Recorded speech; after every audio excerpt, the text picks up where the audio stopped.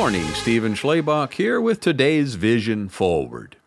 We talk about margin as the difference between where we are and the maximum. For example, the distance I can still go on the amount of gas in my car is the margin between where I am and empty.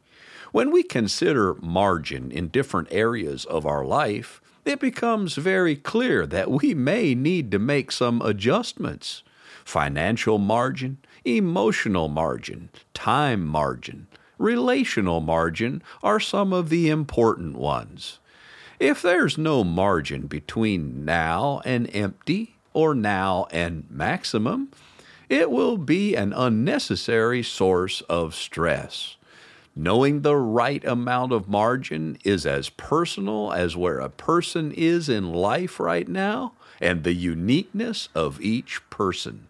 But one thing is sure, we need healthy margins in our life. The scripture tells us in Psalm 23, verse 2, He lets me rest in green meadows. He leads me beside peaceful streams. Healthy margin keeps us from blowing a fuse and lets us really live in a place of security and peace.